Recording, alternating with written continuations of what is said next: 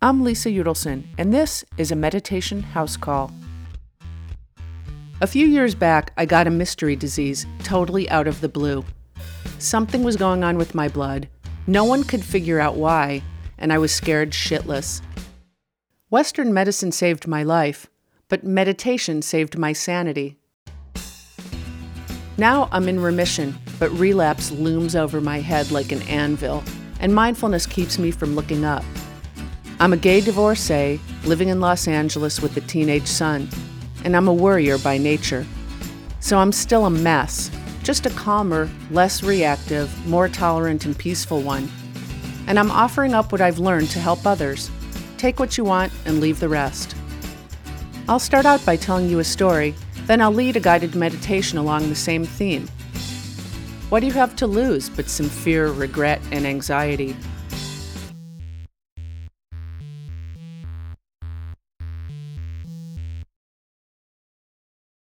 Today we'll talk about unpredictable life paths. The Udelsons are like German shepherds. We have a family proclivity for hip dysplasia. In high school, I suffered from so much pain I saw an orthopedist. You have bad hips and big boobs. No jogging. Despite his inappropriate comments about my breasts, I was delighted to have been given permission to not run.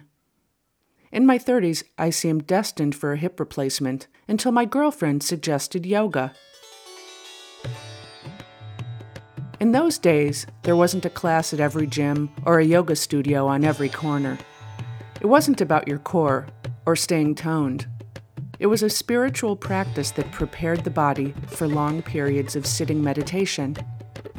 Yoga was in its infancy in America, being practiced by Madonna, some sensitive ponytail men, and me.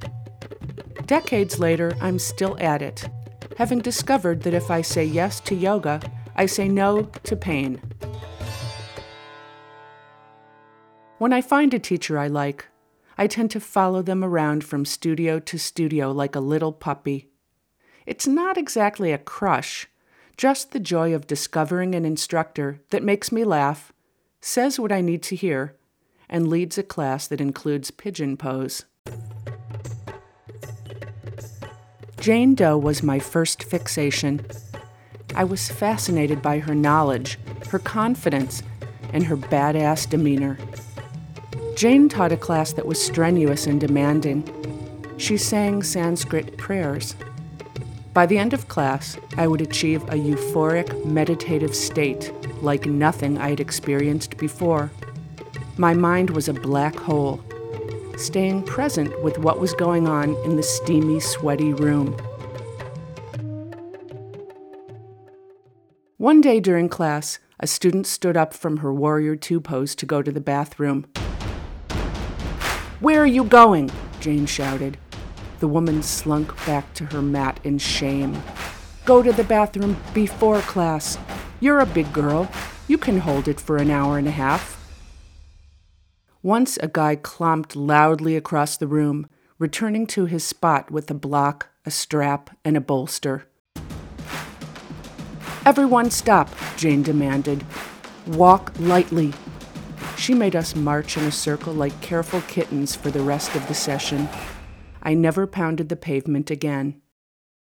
I know how it sounds, but for me, her strict instructions made indelible marks. 90 minutes in Jane's presence promised an informed, unpretentious, spiritual ride, and she always delivered.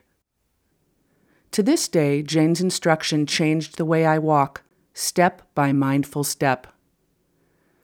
Jane Doe stopped teaching at the studio. I'm pretty sure she was let go.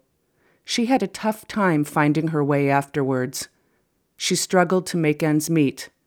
She led some yoga retreats. Friends and I hired her for private classes and massages. Then life happened, and my relationship with Jane faded away. Years later, when my son Theo was in kindergarten, I was on the elementary school campus when I saw a woman clinging to the chain-link fence, smiling as she watched the children play on the yard.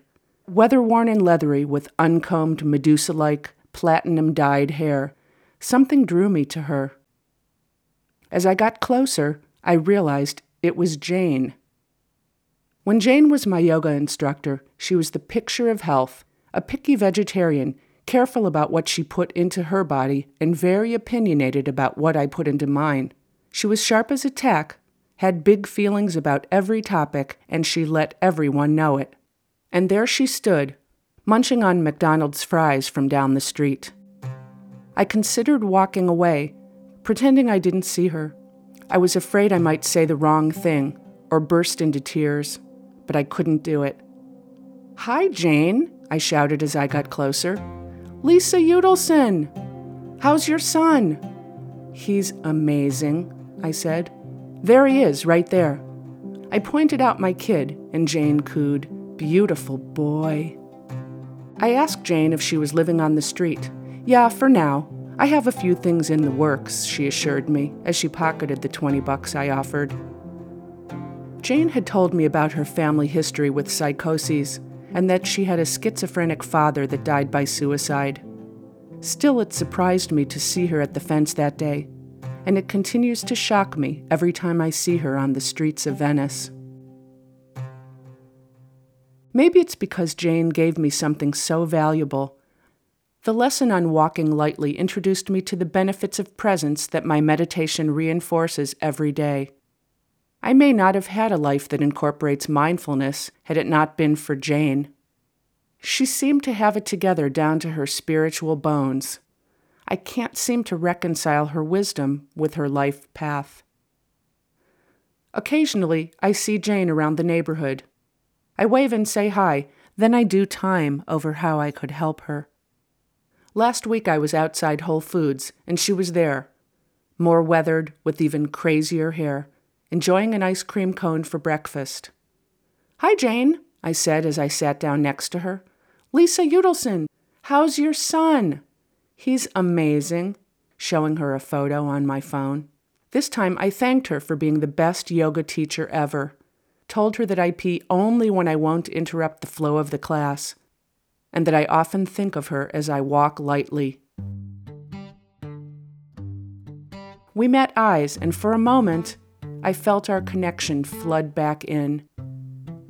She said how much she appreciated the comments, abruptly rose, spoke something brilliant, then something unintelligible, and disappeared.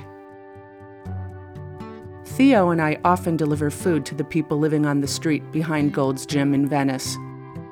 It's good for him to hand a bag of trail mix or some beef jerky directly to a person, to look into their eyes and recognize there isn't much difference between us and them, whether it's the result of bad luck, circumstance, or choices. I'm pretty sure that most of those residents didn't set out to live in a tent on a sidewalk. We never know for certain where our own paths may lead.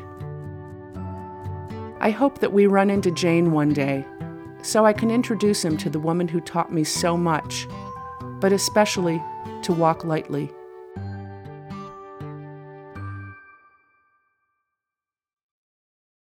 Time for a meditation house call. All right, now a nice deep breath. Through your mouth. Exhale. That's right. Once more. That's fine. All right, now we'll have a look at your blood pressure.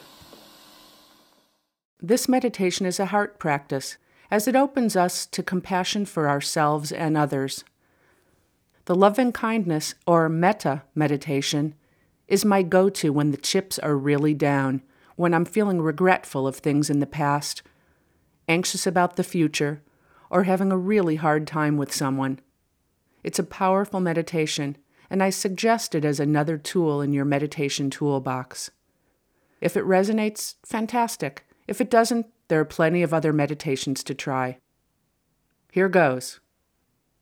Get comfortable in whatever way is right for you. I like to place one hand over my heart and the other on my belly. It makes me feel grounded and safe, as if I'm being held by a loved one. My eyes are closed.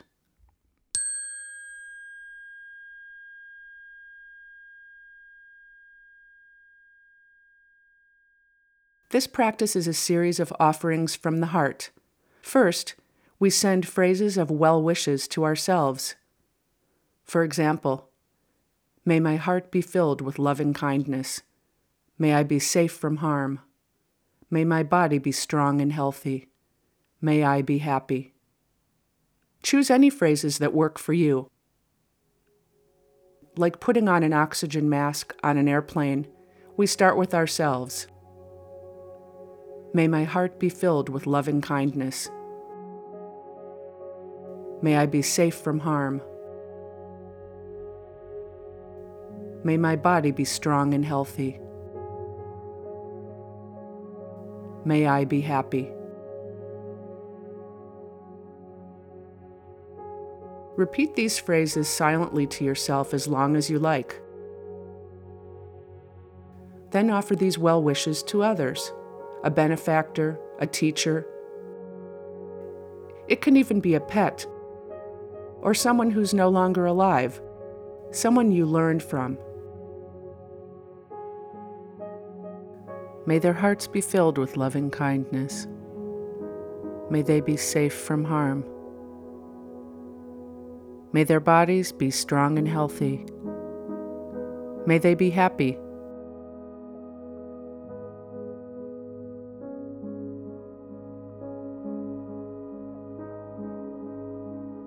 From there, we move on to a loved one. May their hearts be filled with loving kindness. May they be safe from harm. May their bodies be strong and healthy. May they be happy.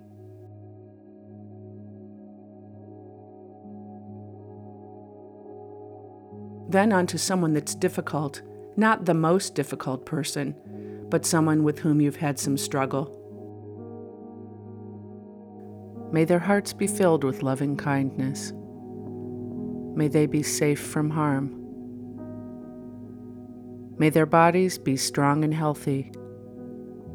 May they be happy. After that, you can move on to your family, your community, our country, the world, and all beings everywhere. Pick and choose as necessary. Experiment. May my heart be filled with loving kindness. May I be safe from harm. May my body be strong and healthy. May I be happy. The loving kindness meditation gives us a focus.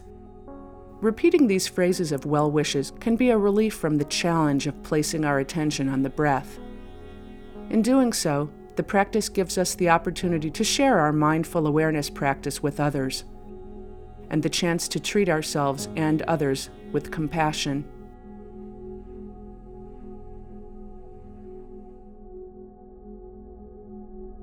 May my heart be filled with loving kindness. May I be safe from harm. May my body be strong and healthy. May I be happy.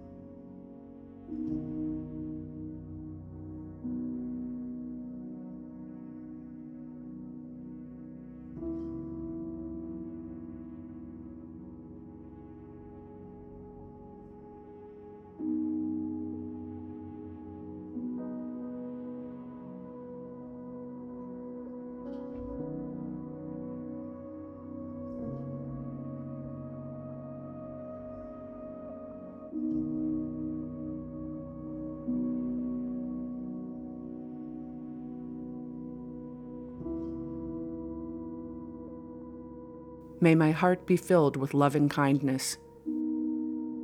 May I be safe from harm. May my body be strong and healthy. May I be happy.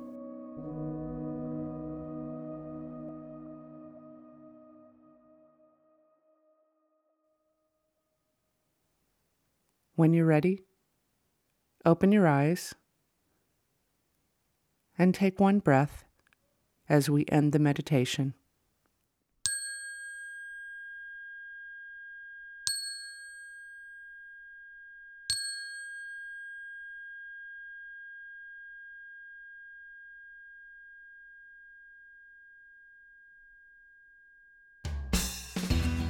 Thanks for listening and for practicing with me.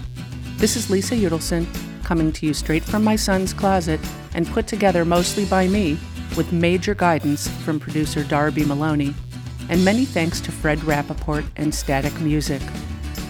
You can read more of my essays and find out about meditation for realists on my website, lisaudelson.com. Please join me for the next episode when I'll talk about how to use meditation to manage physical pain. Until we meet again, take it a breath at a time.